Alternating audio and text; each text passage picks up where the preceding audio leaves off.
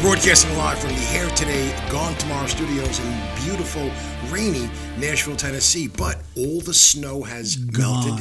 Gone. The ice is gone. It, brother? We've actually got listeners from all over the world. Greece, Japan, Don't Moldova, we have some Republic. Nordic, Icelandic We might, stations? but so they might not realize that the Nashville, Tennessee area, Music City, just had Snowpocalypse 2024. Yeah, it was crazy. It was absolutely insane. Yeah. It started on a Sunday evening, Yeah. and it was just like a light kind of snowfall, It was a gentle, dusting. picturesque. Yeah, right? it wasn't even sticking. You blinked, Yeah. and then all of a sudden, I mean, we got like, what, 5 to 8 inches? Yeah, some places got 8 inches, right, yeah. which paralyzed the entire area. Nashville, Tennessee does not have the proper infrastructure or equipment or whatever to handle any kind of a snowfall. And it's so stupid because all you have to do is get 2 tow trucks and a mound of salt, and you would help so many people. But Absolutely. they don't. It's like, What happened? It's because they don't want to even invest the money and just to be ready. You know what I mean? They just don't want to even be ready. No. They just want to because we don't really get snow. Well, I mean, we don't. Like, last year, I don't recall getting anything. We got a little something, but Did it was we? nothing. It was nothing. It was nothing. The Even year the year before that, it was the same thing. As a matter of fact, there's only been a big snow now in 5 years, 6 years that I'm down here. Yeah. Twice. And we call it a big snow, but for us, it's not a big snow. It was a walk in the park. I was out there driving. So everybody's looking at me like I'm crazy, Right, but they you're don't crazy. realize I'm from New York. This Right, is nothing. Right. This is what we do. When you have to drive with your head out your window because your wipers are frozen to your Right. windshield, that's when you drive learn how to in drive. the snow. Right? Absolutely. But all of that's gone. Yesterday, I was at work. It was like 64 degrees. Beautiful day. Yeah. Everything was absolutely wonderful. And now it's back to raining out, but that's fine. That's fine because it's still like in the 50s and 60s, which is a normal Tennessee winter. Yeah, because if the temperature down with drops, everybody's screwed. Everybody goes But crazy. you know what? We usually get hit again in February. You know what I mean? And that's February, March are our cold months. That is true. So who knows what's we going might to have happen. one more. Who knows? Or maybe this was the one that just got pushed back because of this climate change or whatever. I think I'm probably the only guy in Tennessee who's got a snowblower. I'm with you on that. Yeah. You probably I are. was probably the only one. So after it snowed, me and Jen went out there and we started, with the snowblower, and people were like fascinated. Yeah. People were actually stopping and like, I'm watching you. where did you get that from? Yeah. Where did I get it from? Home, Home Depots. And you know what?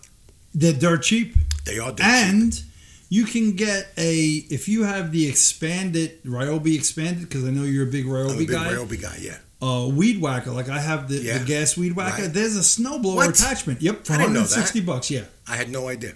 I'm gonna get it. My just the next snowblower, time. it's a regular full-sized 24-inch snowblower. Yeah. Electric. Yeah. And I bought it for $180. Yeah. Who shouldn't have this? Yeah, and it's got a weird name, right? Like Jack Snow or something. Snowblow like or Joe Snow. Snow Joe. Snow Joe. That's Joe. it. Or Joe Snow. And I bought this right after my heart problems. Doctor was like, do not shovel snow. That That's kills people. Man. I could tell you stories when I was a paramedic. Right. I could tell you stories about rolling up on seeing some guy laying clutching in the shovel, and his neighbor is screaming out, "He's a diabetic! Throw some candy in his mouth!" I'm like, "Ma'am, he's dead. Man, his heart exploded. There ain't no candy that's gonna help him. He's dead." We're doing CPR, and she's going, "Just put the candy in his mouth." Oh my God! Everybody knows everything. I can tell you stories, bro. New York City's a strange, absolutely town, man. The greatest town in the world. Absolutely the greatest town, but just a different kind of people. Most definitely. Different breed of person. Yeah, they're fantastic. I'm glad I'm away from it. I'm glad I can enjoy it from a distance. Yeah, because sometimes that accent really. I mean, I know I have it. You do have it, but when I hear it, or when somebody is, really 1, 2, 3. Oh, forget about it. I can't. Yeah, I gotta. I agree with you. Yeah. I agree with you 110%. Well, we have a fantastic show.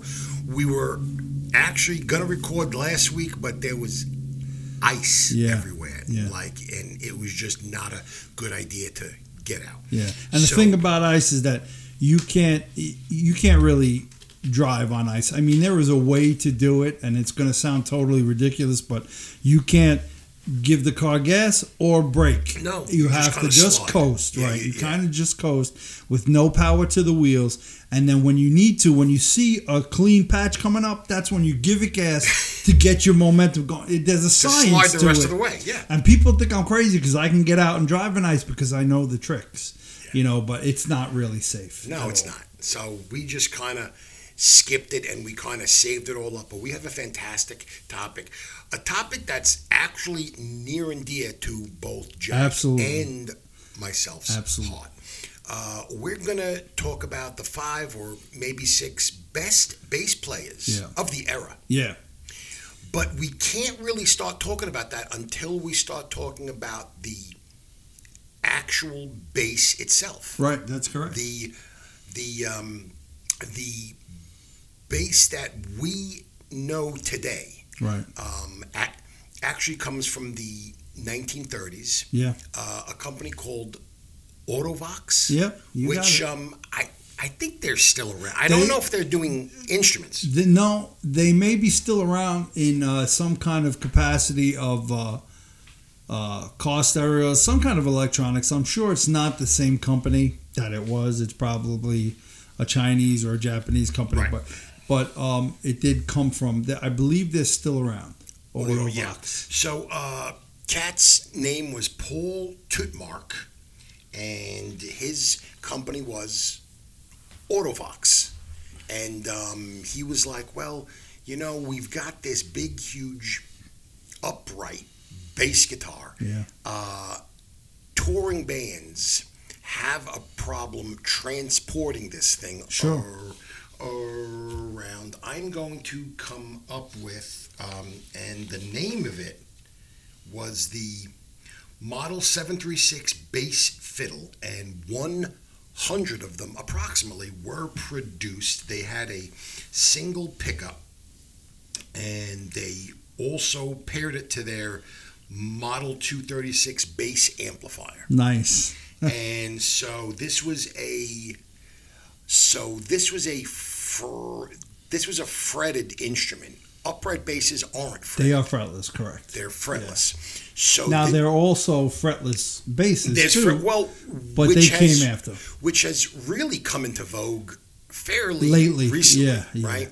Yeah. I remember thinking I was a hot shot bass player around 1988, 89, going into, I don't know if it was Sam Ash or whatever, right, and picking up a fretless bass, and I was lost. Yeah. Like, I need the frets. Yeah. Apparently. Yeah, apparently. Okay. Real nice.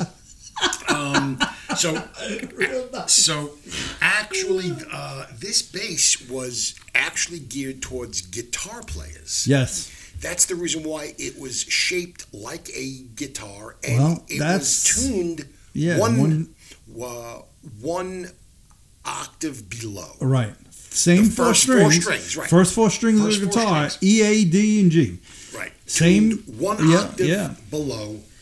And geared towards guitar players, because like you said, when we were talking about it, guitar players were really... That's who play bass. If because nobody really wanted to play bass back then. Yeah, and that was kind of the same when Jack and I were actually coming up too. Like, you were a bass player because the band already had a guitar player, or maybe your older brother was the guitar player, and he was like, my brother's going to be our bass player. And that's almost exactly how it happened for me. I started playing guitar, right, at 10 years old. Yeah. I had a guitar and I was, messing around. And then I met my good buddy Bart, who I'm still friends with, and we've played in bands together and written songs together. And he was at that time taking piano lessons. He's an accomplished pianist. I mean, he's tremendous.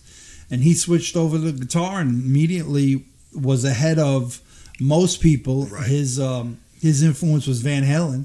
So he was copying Van Halen. So I couldn't keep up with that. I had never taken a lesson in my life. So you switched to bass. I switched to bass because we needed a bass player. I actually was interested in piano first, and then I went over to bass because I thought it only had 4 strings. It'll be a piece of cake. Well, in actuality, there is really no learning curve because you can the bass can be a one-note thing. As long as you could, thump your finger. You're right. Keep time. You can just follow along, and that's what many bass players do.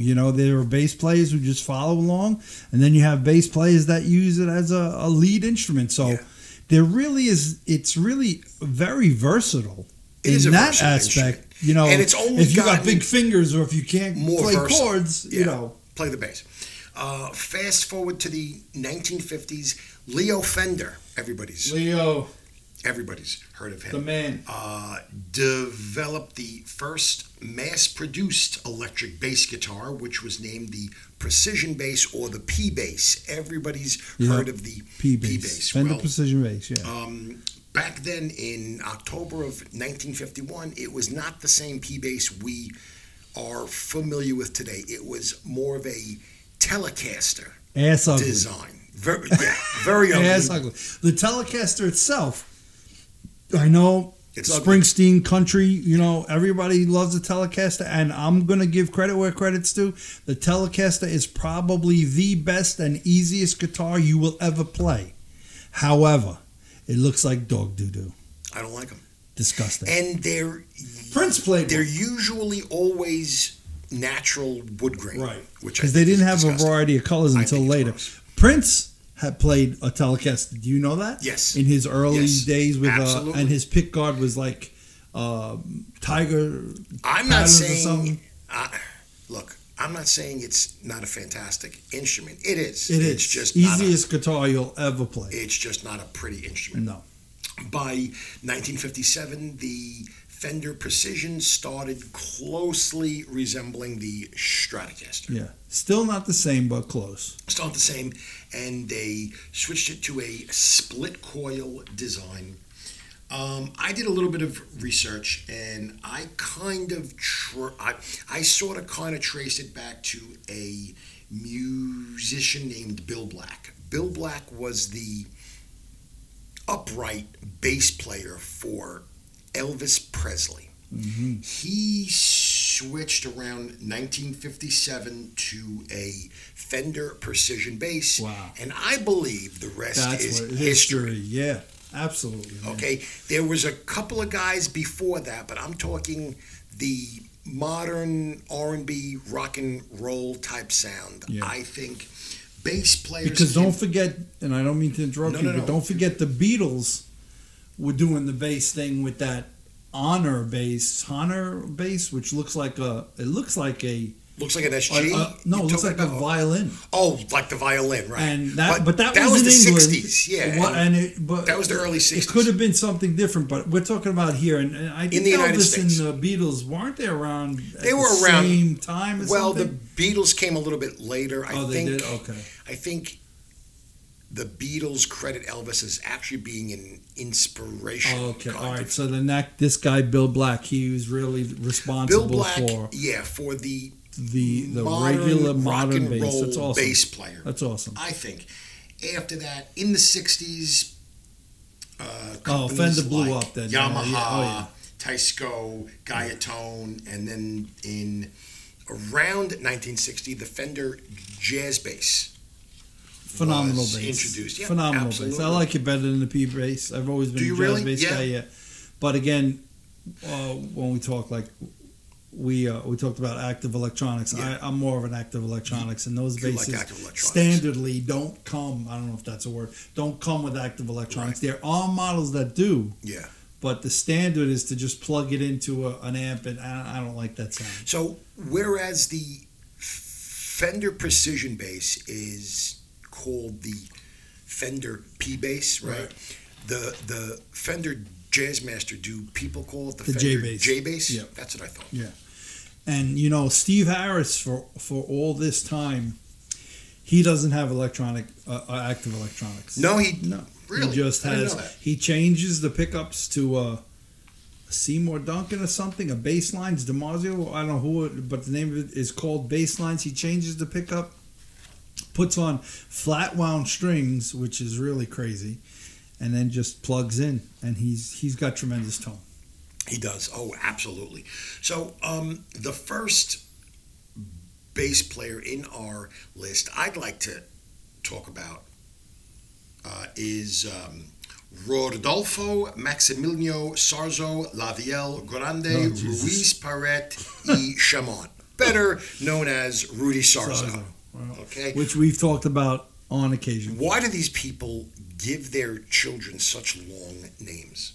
He's Cuban. It's a Spanish thing. Is it a Spanish thing? Yeah, I don't necessarily, the girls and I talked about it, I don't necessarily remember what conclusion we came, but we think that it has to do with stature. The more names you have, the more lineage. You know what I mean? Gotcha. You know what I'm saying? So, I don't know. But also, you could be paying homage to your family name. Right. Because names are going to change, especially with women. Right. True. So, true. I don't know, but I think that I think it's very cool when you have one or two, but when it's 17, 18, I think let's cut it down, man. He's got to because his driver's license falls. Right. It's a bifold. Right. Because he's got 30 names. Born November 18th, 1950 in Havana, Cuba. Cuba. Raised in Florida. Best known probably for his work with Quiet Riot. Yep. Ozzy Osbourne. Randy Rhoads. Whitesnake. Yep. Dio. Blue Oyster Cult. Yep. Oh, Jeff Tate's Queens. Yes, sir. Devil City Angels and the Guess Who.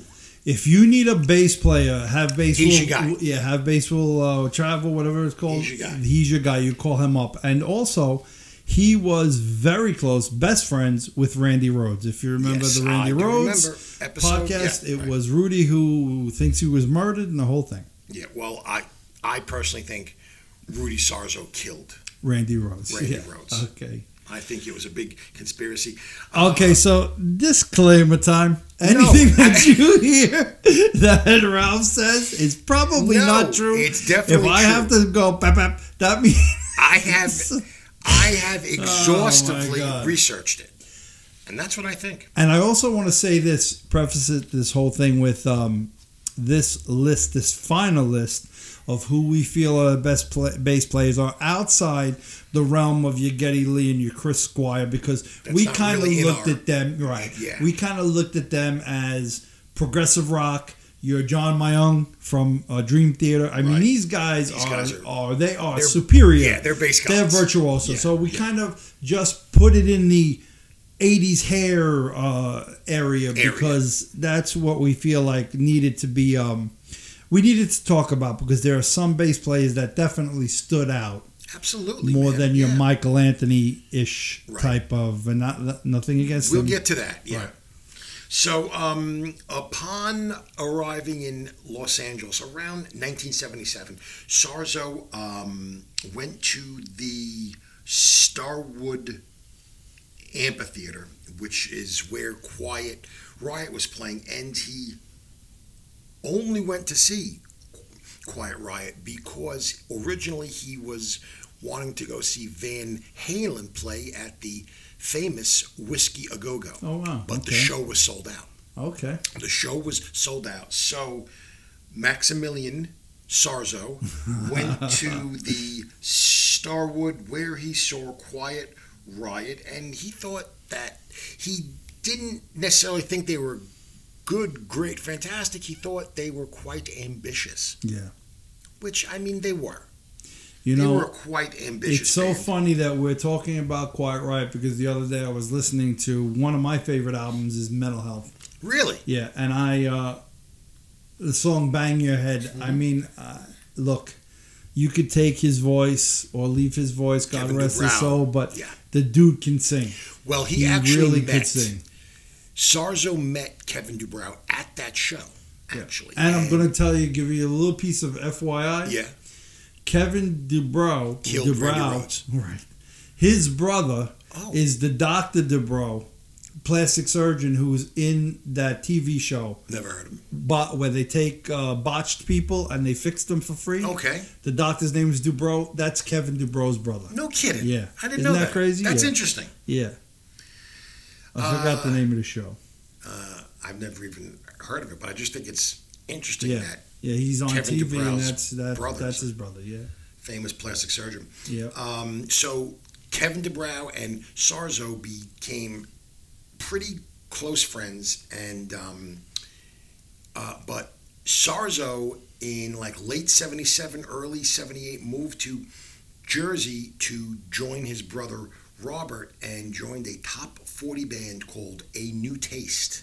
Oh, Yeah, okay. kind of sort of interesting. While in Jersey in the summer of '78, Sarzo took a phone call from Kevin DuBrow and he was like, "Hey man, fly out to Los Angeles and try out for Quiet Riot." P.S. He flew out to Los Angeles the very next day, got the job, which he accepted, and I mean, he was just part of Quiet Riot. Believe it or not, he's the second bass player. Yes, he's in Quiet Riot. Actually, their first album, their 1978 album, Quiet Riot 2, Sarzo was featured on the cover, but he was not the bass player. Not him playing. It was actually Kelly Garney.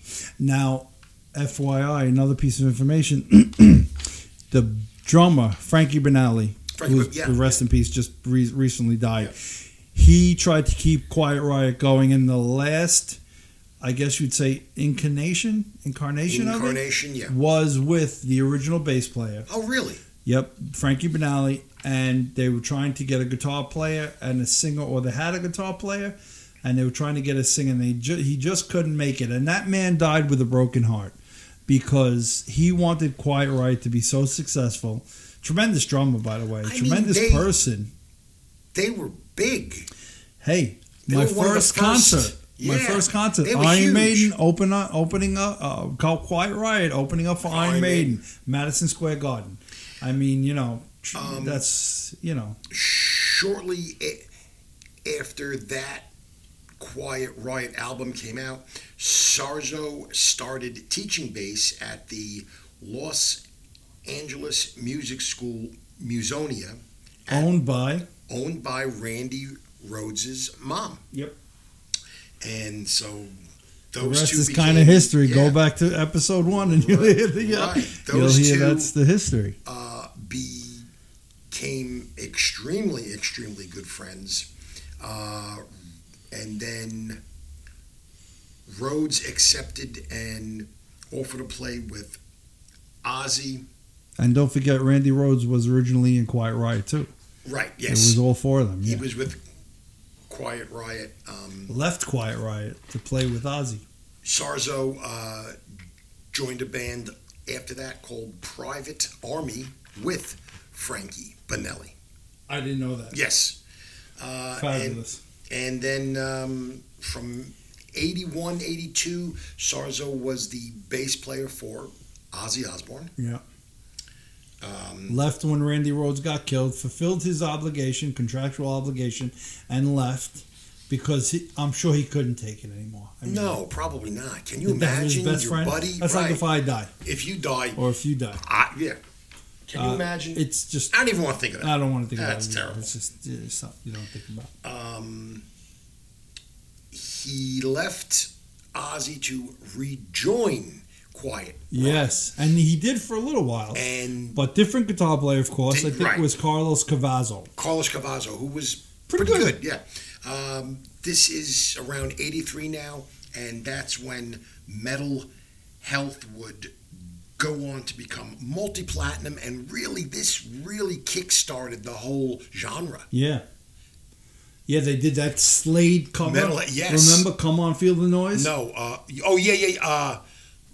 And then they did We're All Crazy Mama, Now. We're All Crazy Mama, Now, We're yeah. Crazy Now. And then Mental Health, yeah. which is a Mental great Health, song. Yeah. And I mean, that's really his whole 80s sort of thing. Yeah. I thought he was always one of my favorites. Yeah. Always one of my favorites. I liked him. What really got me into him was when he was with Whitesnake. Because he had that dyed red burgundy hair, cool as hell, playing the bass, good looking dude. Yeah. I thought he was great. And his bass line's definitely decent. Absolutely. Stayed in the pocket. Just like I said, if you needed a bass player, have Bass Will Travel. This was the guy. He was your guy. Rudy Sarzo had a couple of signature basses too. Yes, he did. The Spectre Euro LT. Phenomenal bass. Which I was kind of pricing them online. Big money. Yeah. Big money instruments. Okay, so the Spectre bass, couple of things. Started by Stuart Spector in Woodstock, New York. Really? Yep. That's interesting. And at that time, Kramer, which was a huge guitar and bass manufacturer. Kramer was my first bass. Yeah. Yeah. They had basses made for them by Stuart Spector. So the first Spector basses came out through Kramer, and it was called the Kramer Spector bass, and the model number was NS2. How do I know it? Because I wanted one. Because you wanted forever. I still do. If you look at the bass, it's still the same bass. Yeah. 2 EMG pickups, onboard electronics, beautiful wood, beautiful gold hardware.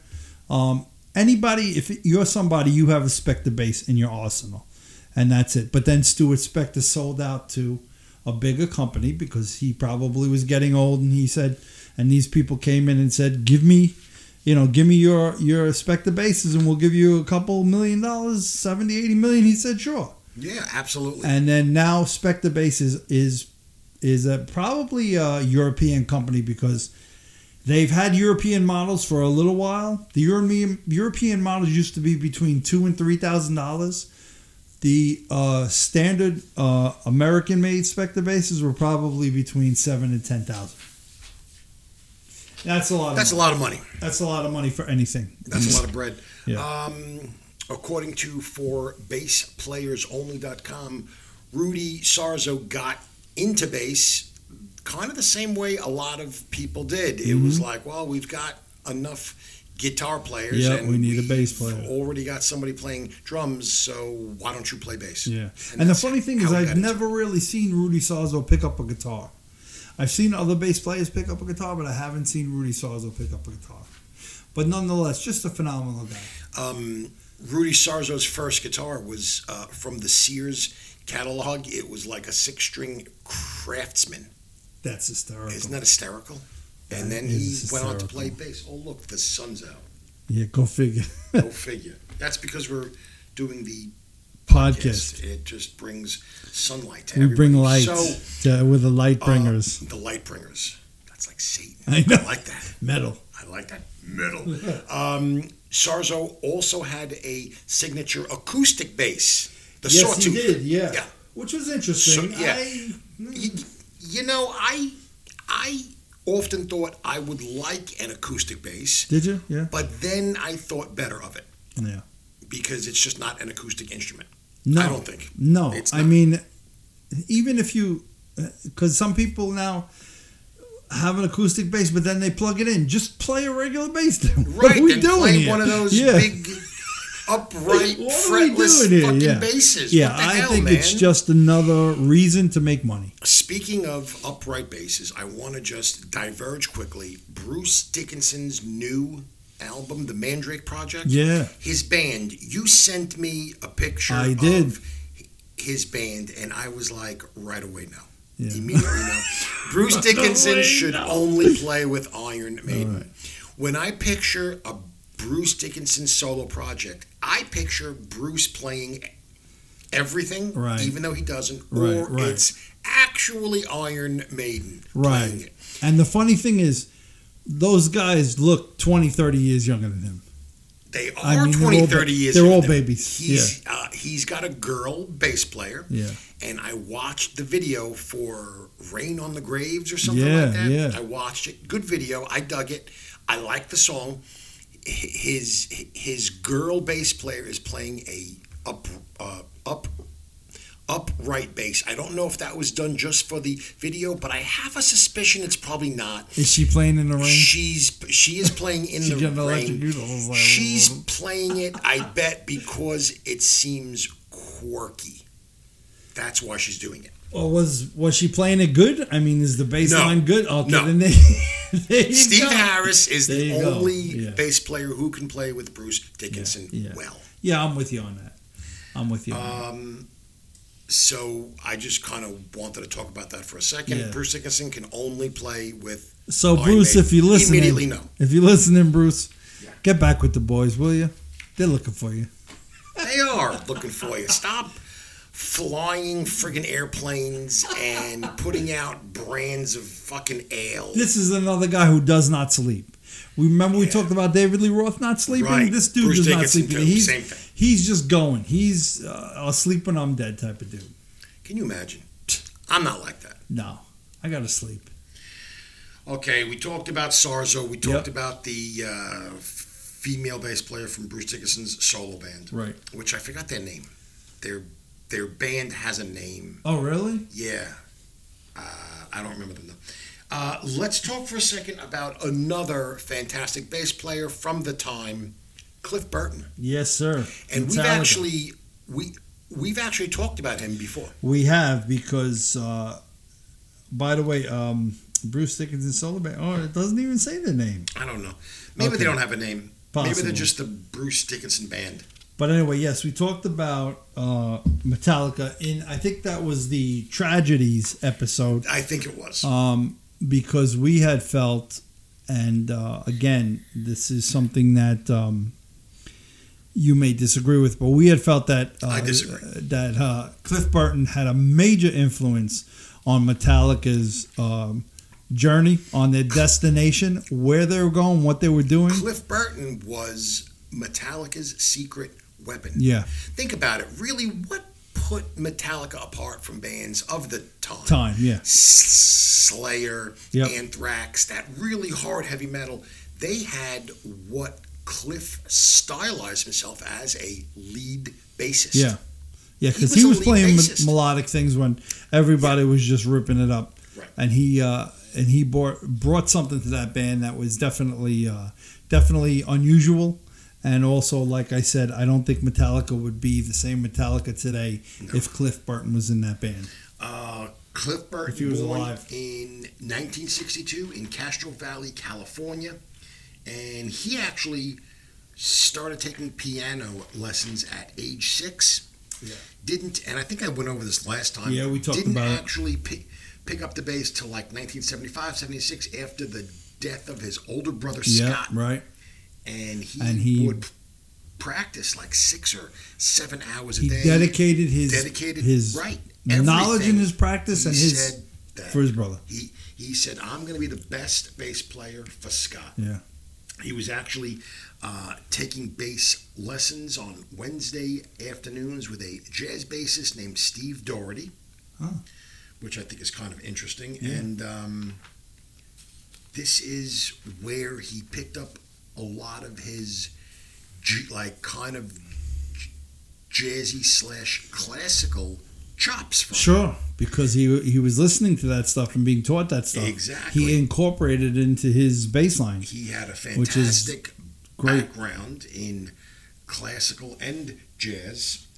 He went to join his first major band. Mm-hmm. He was in bands before, but his first big band that played at the Whiskey A Go Go was called Trauma, and that was in 82. Wow.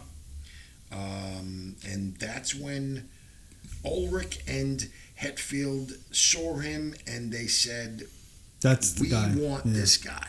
And the whiskey was the place back then. It still is. I think it's still. I think it's still going. Whiskey A Go Go was the place. If you were in a band and you were playing at the Whiskey, you were pretty much, I would say, you were on your way. Motley Crue, all those guys. They all played. Yeah. Burton, by the way, on their first album, was that Ride the Lightning or Kill 'Em All? I don't remember. Boy, I think it was Ride. Received writing credit on 6 of the 8 songs. Yeah. Which is, for a bass player... In Metallica? That is like, that really is huge. Let's see. Ride the Lightning. Their third album, Master of Puppets, was their real commercial breakthrough, right? I think. Commercial. I listened to them before that, but commercial in the way of as commercial as you advertising could be. And because they were still thrash, it was still heavy. Yeah. Unfortunately, that was Burton's last album with them. He died. We don't have to go into that. You can go back and he died, but man, Cliff Burton. Absolutely, fantastic. Absolutely. So far, I like your choices. Do you? Yeah. Okay, good. I think you're all right. Let me see. I think you're onto something there. Let me see what. Let's just get this straight on Metallica's first album, because like you and me, it just eludes me. Their first album is Kill 'Em All. Kill 'Em All. Second album was Ride the Lightning. Third was Master, and then fourth is Injustice. I'm pretty sure Kill 'Em All and Ride the Lightning, Cliff Burton had something writing credits do with naming the albums. Oh, actually. Yeah, okay. I told you I feel he was a big piece. He was instrumental. Cliff Burton's signature bass, the Aria Pro 2 Limited, was actually put out after his death. Mm-hmm. So he didn't have a signature bass, but he was actually known for playing the Alembic Spoiler 2, and I'm pretty sure I've seen him playing the Rick was his thing for a while. Absolutely. Who else you want to talk about? So I want to talk about somebody who you absolutely despise. Well, you don't necessarily despise him, but who are we talking about? Gene Simmons. I despise him. Okay. I mean, I don't. So let me tell you something about Gene Simmons. As much as you may not like Kiss or like Kiss, the man plays excellent bass lines. He never just follows. He's always playing a line, whether it's following the melody or following the lyrics. He's playing a line. If you listen to songs like Sure Know Something, if you listen to Rock and Roll All Night and Party Every Day, which I hate, the bass you don't like that never. song? No, I don't. Really? The bass never follows. If you listen to anything that he plays, the bass never follows. The only problem that people have with him, bass players have, is he plays with a pick. Yeah. And you don't that's like something that. I don't like that. No. However, in videos he plays with his fingers, so I don't understand where that comes from. Well, look. And you remember you were talking to me about a song called Who Wants to Be Lonely? Do you remember you saying that? You thought that was a good song? Maybe. Yeah. If you watch the video, not only is he playing with his fingers, but he's playing a Spectre and S2 bass. Is he really? Yeah. Oh, that's Frost interesting. white, black hardware, beautiful. All right. Yeah. I would have to agree with you then. Chaim Witz. Yeah. Gene Simmons was Gene Klein. one of the change it to Gene Klein because that was his mom's maiden name. Yeah. And when they immigrated to the United States, the father stayed behind and had a whole different family and shit like that. So I Holocaust time, it was just a mess. So he was young. So I guess Chaim Witz was upset with his dad, so he took his mom's maiden name of Klein. Right. And then Simmons came from an actor. And there is actually a female actor named Gene Simmons, but two totally different things. Okay, so I did a little bit of research on that. Gene Simmons took his name from an old jazz musician. Okay, there you go. Yeah. Whose last name was Simmons. Yes. Right. Gene Simmons. Oh, Spelled really? the exact same way. Oh, I didn't know that. Okay. And he had like one major breakthrough hit, something about the jailhouse. Anyway, I listened to it because I thought it was like a interesting factoid, and the song is terrible. Of course. Gene Simmons is terrible. Oh God, really? Is he a bass player? No, he was a singer, guitar player. I don't know. I guess he just liked the name. Yeah, maybe. But so he was terrible. He was terrible. So Gene Simmons has said that the Beatles had a huge influence on him. Huge. If you listen to Gene Simmons' solo album, and if you really listen to anything early Kiss, there's a super Beatles influence in all that stuff. Yeah. Super. In his solo album, on his solo album, Gene Simmons' solo album, there's you can hear the Beatles influence. Super influence. Were those actually solo albums, like with a whole different band? Yeah. Oh, really? Yeah. As a matter of I remember fact, when they came out. Yeah. Gene Simmons had Cher singing on his album. Oh, I didn't know that. And the girl from the woman from Married with Children and the Motorcycle Gang. Oh man, Sons of Anarchy. Okay. The mother. Yeah. I forgot her name. I don't know her name. She's a singer. She's got a great voice. That. Yeah, and they dated. They dated. Well, because Gene Simmons fucked everybody. Oh man! Let's face it. I was taking he screwed everybody. Suzanne Summers, Diana Ross. If you had a pussy, he's fucking it. He's fucking it. His wife ain't bad. No, Shannon she Tweed? was. Come on, oh God! Shannon Tweed was Playboy Playmate. I mean, she used to do those crazy softcore porn. Not a fan. Showtime at night. Yeah, you not know. A fan. I heard so. Beautiful woman, but she got her face fixed. It's not right. She got that whole plastic surgery look. I don't like plastic surgery on girls. I heard that Shannon Tweed actually had something to do with killing Randy. Here we go. Rhodes. Again. That's what I heard. Disclaimer time. That's what it's you heard? True. Shannon Tweed? It's true. I heard it from an extremely reliable source. Okay. Blackie Lawless.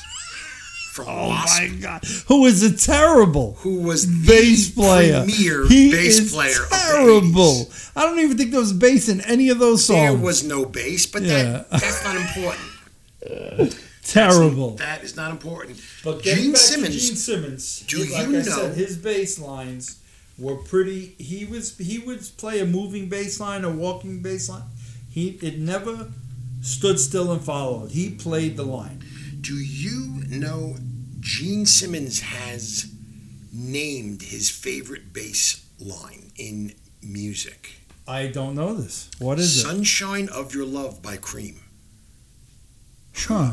Yeah. Okay, yeah. Yeah,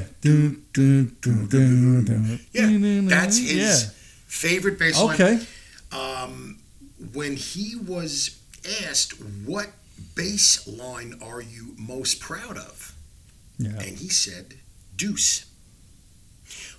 But then he's, the song. Yeah. No, I'm Deuce. Just thinking of the bass line. But then he said that it is a direct ripoff of the Rolling Stones song, Bitch. I don't know the song. He's a huge fan. Yeah, I don't know the song. And I listened to both songs, and it's kind of a ripoff, but it's reversed. It's backwards, if that makes any absolutely sense. Does, yeah. So I'm not saying that Gene Simmons isn't original. He's an extremely competent bass player. You can actually hear bass in Kiss songs, which was not the case for 80% of the entire genre. That is true.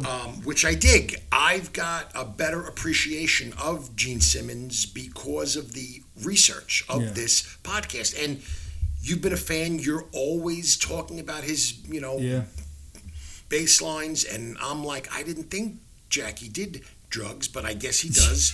But apparently it's true. He's a real good bass player. I'm not crazy about his songs because his songs are always about women and sex and all kinds of dirty, I like nasty both stuff. Women and sex and dirty. I know you nasty young things. boys. But and some and young girly boys. boys. I'm a girly boy. But his bass lines are right on. His ability to sing over those lines, play them at the same time. He is a guitar player previously, so also there's that. He is also a proficient typist.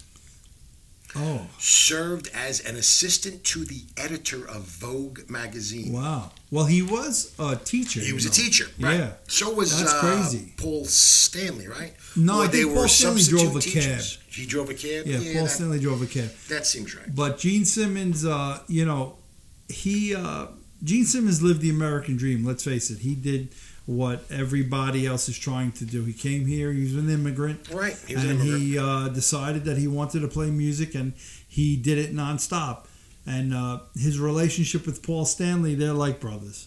Are they? Yeah, absolutely. Still, They are after super all this close. time? Yeah, after all this time. You're talking about, well, they're in their 80s, right? So Are they? 50 years. Oh, I yeah. thought it was late 70s. Yeah. I don't know. 70s, 80s.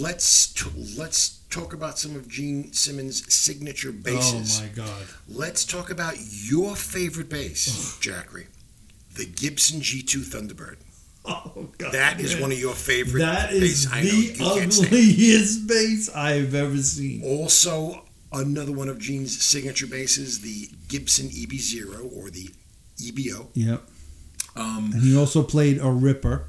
A Ripper. Plus, Yep. he's got his own line of bass of what he calls axes. He's got his axe. See, what happened was in the beginning, and we're talking 1974, 75, when they really were coming out, they used, and they used to say it on the back of their albums, we use Gibson guitars and Pearl drums because we want the best.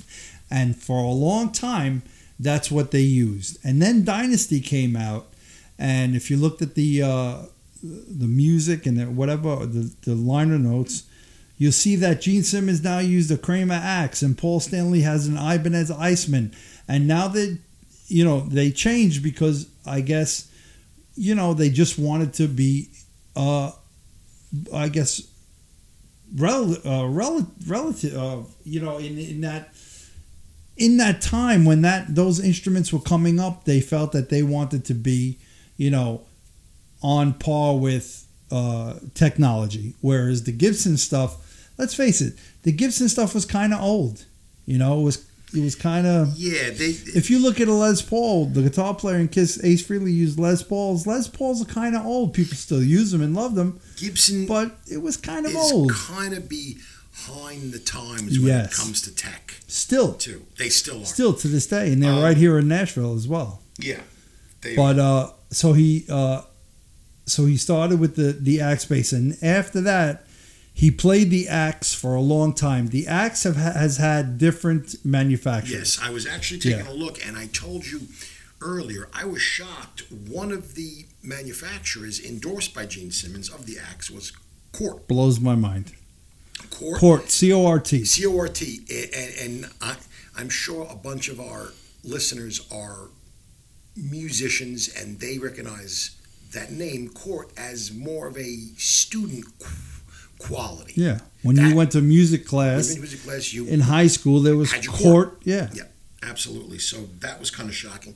I was on the GeneSimmonsAxe.com website, and he's got his Gibson G2 Thunderbird basses, which you can buy. Yeah. Stage played, which is kind of cool, right? Oh, boy. Starting at $15,000. Okay, so let's get into how much of an asshole this man is. You're talking about somebody who's worth probably about $500 million. Let's face it, that's how much his worth is. He's in the 400, 500, 600. I mean, it's ridiculous. And what he does is he'll play a bass, or he'll play a bunch of basses in a concert. And then you as a fan could turn around and buy those stage played basses. And they are anywhere, like you said, 10, 15, 20,000. We talked about the Madison Square Garden in the last show. Yes. Let me tell you something now. Fuck out of here. I don't know a lot about that show, but all the basses on his website, he's got the American flag, Axe bass. He's got the Axe bass that has got like his eye makeup design on it. He's got one with his face on it, one red sparkly, one blue sparkly, one white. He sells a version of it all played during the final show. So was he like grabbing different basses? Had to be. He had to be. Song? Every song maybe grabbing a different bass or every with two songs. With the intent of selling it. That's that's like printing your own money. Yeah. That's cool. Yeah. I mean, look, if you could do it. I just think it's overkill, and I think that you're raping your fans. I'm sorry. He also has for sale stage torched fire sword. Stage torched swords. Are you kidding me? Starting price is $12,500. Oh my and God! This is the sword that Gene Simmons will use during his one and only fire breathing song, which was what? I don't even know. Oh, I don't know. Is it the Which end one of Firehouse or something? I don't. Fire? God of Thunder. Maybe it's God of Thunder. That is terrible. But all these basses are all available for sale as a regular bass or as a stage played or as a final performance. That's played ridiculous. Bass. That's just that's your boy Gene Simmons. Yeah, that's my boy. And then you know what?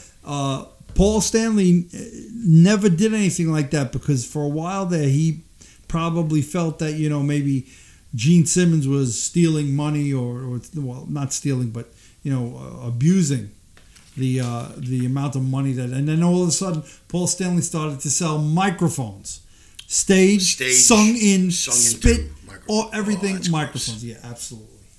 Jackie, it's ridiculous. Talk to me about Steve Harris. Steve Harris is Iron Maiden. He is Iron Maiden. Right? There's no real discussion or a debate about that. He started that band. He writes all the music. Now, he does have other writers in the band that but it's Adrian Smith. It's his band. He calls the shots. He plays a Fender P bass that's not active. It's the same bass that he had from 1975. Yes, he just keeps repainting which I it. thought was interesting. Yeah, he repaints it, and then when for whatever reason, whatever colors he might have it at that point in time, Fender will release an Iron Maiden signature bass in that color. Yes, which I wish I would have had one, the blue one. Oh, because the blue one with the mirrored red pickguard is just phenomenal. Yeah, I was actually just reading about that. I think that was the one that was released in 2009. Okay, so he had it refinished in 2009. Yeah, because I think it was a white one was the beginning. It was the original. White, and then he put a mirrored pickguard on it, and then that seems to be their thing. Yeah, it's he metal. keeps up right. Yeah. And then the 2015 release, which I think might be the latest release, is white again with it's white, but it's soccer logo. Yes, it's got his favorite soccer team, which West Ham maybe team. I don't bloody know. Right, exactly. It's England. All football. It's football. But that's the same bass. That's the same bass that was previously blue. With the mirror pickguard, which I love. I mean, he loves that bass, and the neck is very rare on that bass. There's something with the radius that's different. Really? I don't remember what it was, but the neck has a different radius than any. Like if you tried to copy that bass now, you couldn't find that particular neck. I believe. The football or soccer team is West Ham United Football Club. Okay. And that's what he's got on his bass. Yeah.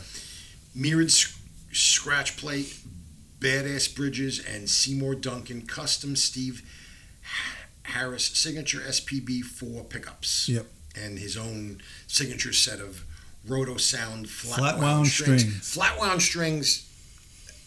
Give him that side.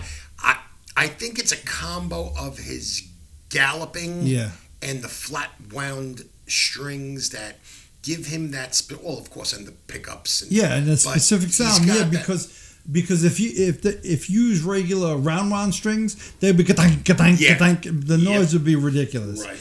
But he also states that he gallops with 2 fingers, and I find that hard to believe because when I play it, I have to play it with 3. But he says he just uses the 2, so I don't know. But either way, him and Dave Murray are the longest serving members of the band. Iron Maiden. Steve Harris, which I don't know if I knew this or not, his real name is actually Stephen Percy Harris. Yeah, we talked about that. We covered that at some point.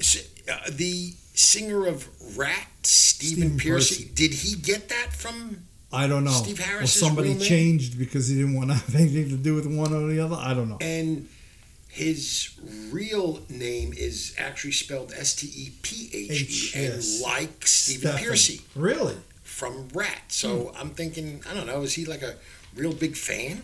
That's interesting. And he changed his name? I'll have to take a look. My first concert ever, Iron Maiden with Quiet Riot opening for them.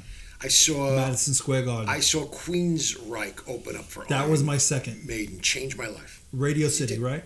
I think it was Radio City, yeah. That's the one I saw. Changed my life. Absolutely. Steve Harris signature bass, the Fender P bass, of course, which had releases in 2009 and 2015. You could either get it in the blue sparkle or the white with the pickup, and West Ham United.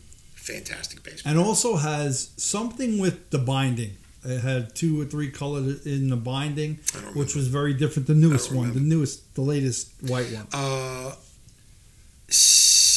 Steve Harris's Fender Precision bass has been in every Iron Maiden album. Who else can friggin' say that? You know, I guess it's a thing of you find what works for you early on and you just stay with it. And you know what's funny?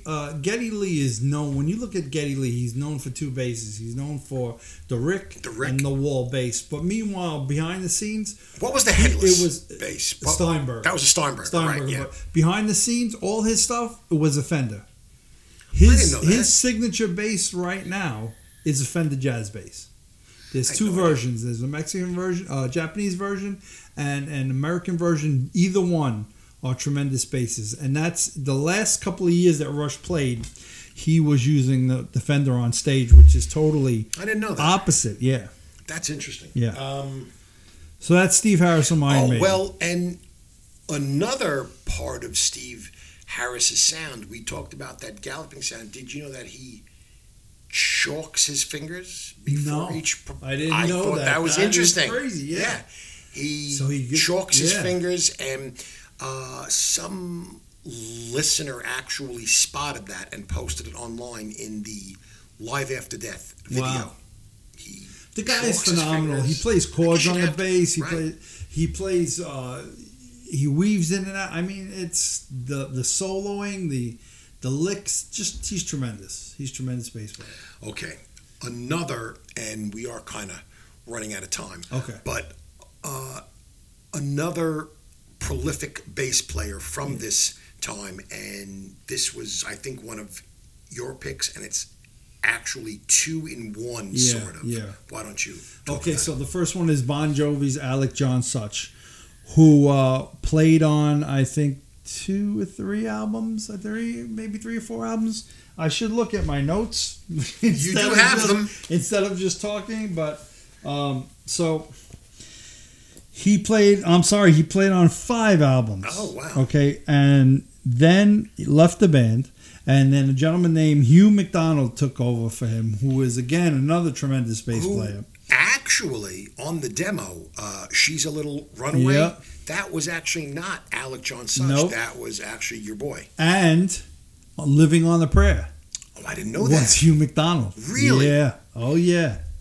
Yeah, now let me tell you this, which, and I don't like to talk bad about anybody, but asshole John Bon Jovi. Oh, my goodness. Had made comments about Alec John Such's bass playing. Right. So I don't know if what is true and what's not about his bass playing, but when they toured, the guy had to play those lines. Right. So, you know. I think that was something like this, Jackie. When you're in a band with somebody and you have a disagreement with them, what's the first thing you attack? Yeah. They're playing. Yeah. I've done it. You're right. You've You're done absolutely it. right. Yeah. Well, That's you what suck. you attack. Right, you suck. Your bass lines suck. You're right. Yeah, you're right. But either way, so he left the band. Ironically, he died in South Carolina, which I didn't even know. South Carolina. Now, I'd just like to interject real quick. Alec John Such was kind of like a Mick Mars type story. He was a lot older than the guys. He was a lot older, yeah. So, you know, Bon Jovi's touring all throughout the 1980s and shit. He's already like in his 30s. Yeah, he's already up there, and that definitely, look, it takes a toll because Bon Jovi was touring. They were one of those bands that when they hit the road, they were touring. And, you know, and it was a lot of work, and then they were writing albums. Yeah. And like I said, his bass lines, he does not follow. They move. He plays in the pocket. He does his little riffs. So does Hugh McDonald. Two tremendous bass players, in my opinion. Bon Jovi as a band, are they still together? Actually, officially? they're playing it. Well, Bon Jovi is getting an award where they say that Richie Sambora is going to appear. Oh, who knows? Interesting. And Bon Jovi is writing another album, but there's a lot of talk about his voice. I don't know. Yeah. I don't know. I when Richie Sambora left that band, I stopped listening to them. I got you. Yeah. So we've kind of got it narrowed down to 5. Yeah. Really 6, but we're going to kind of count. And there's a lot of other bass players that I'm sure that the bass player from Queensryche, he's got some good runs. Yeah. The bass player from Stryper has some good runs. Yeah. There's a lot of bass players that just don't do the follow and right. But we kind of narrowed it down to like a top 5, didn't we? Yeah. Cliff Burton, Gene Simmons, Steve Harris, Rudy Sarzo, Alec John Such / Hugh McDonald. Yeah. Should we do like a 1, 2, 3, 4, 5? Who's the best? Sure. Because I think it's fairly obvious who the best bass player of the 80s hard rock, heavy metal genre was. Who it was. You better say the same thing as me. Shall I go? Kick you in the nuts. Shall I go 5, 4, 3, 2, 1? Yes. Or 5, 4, 3 2, 1. Steve Harris. See what I'm saying? You are a moron. Come on. He's not even in the fucking running.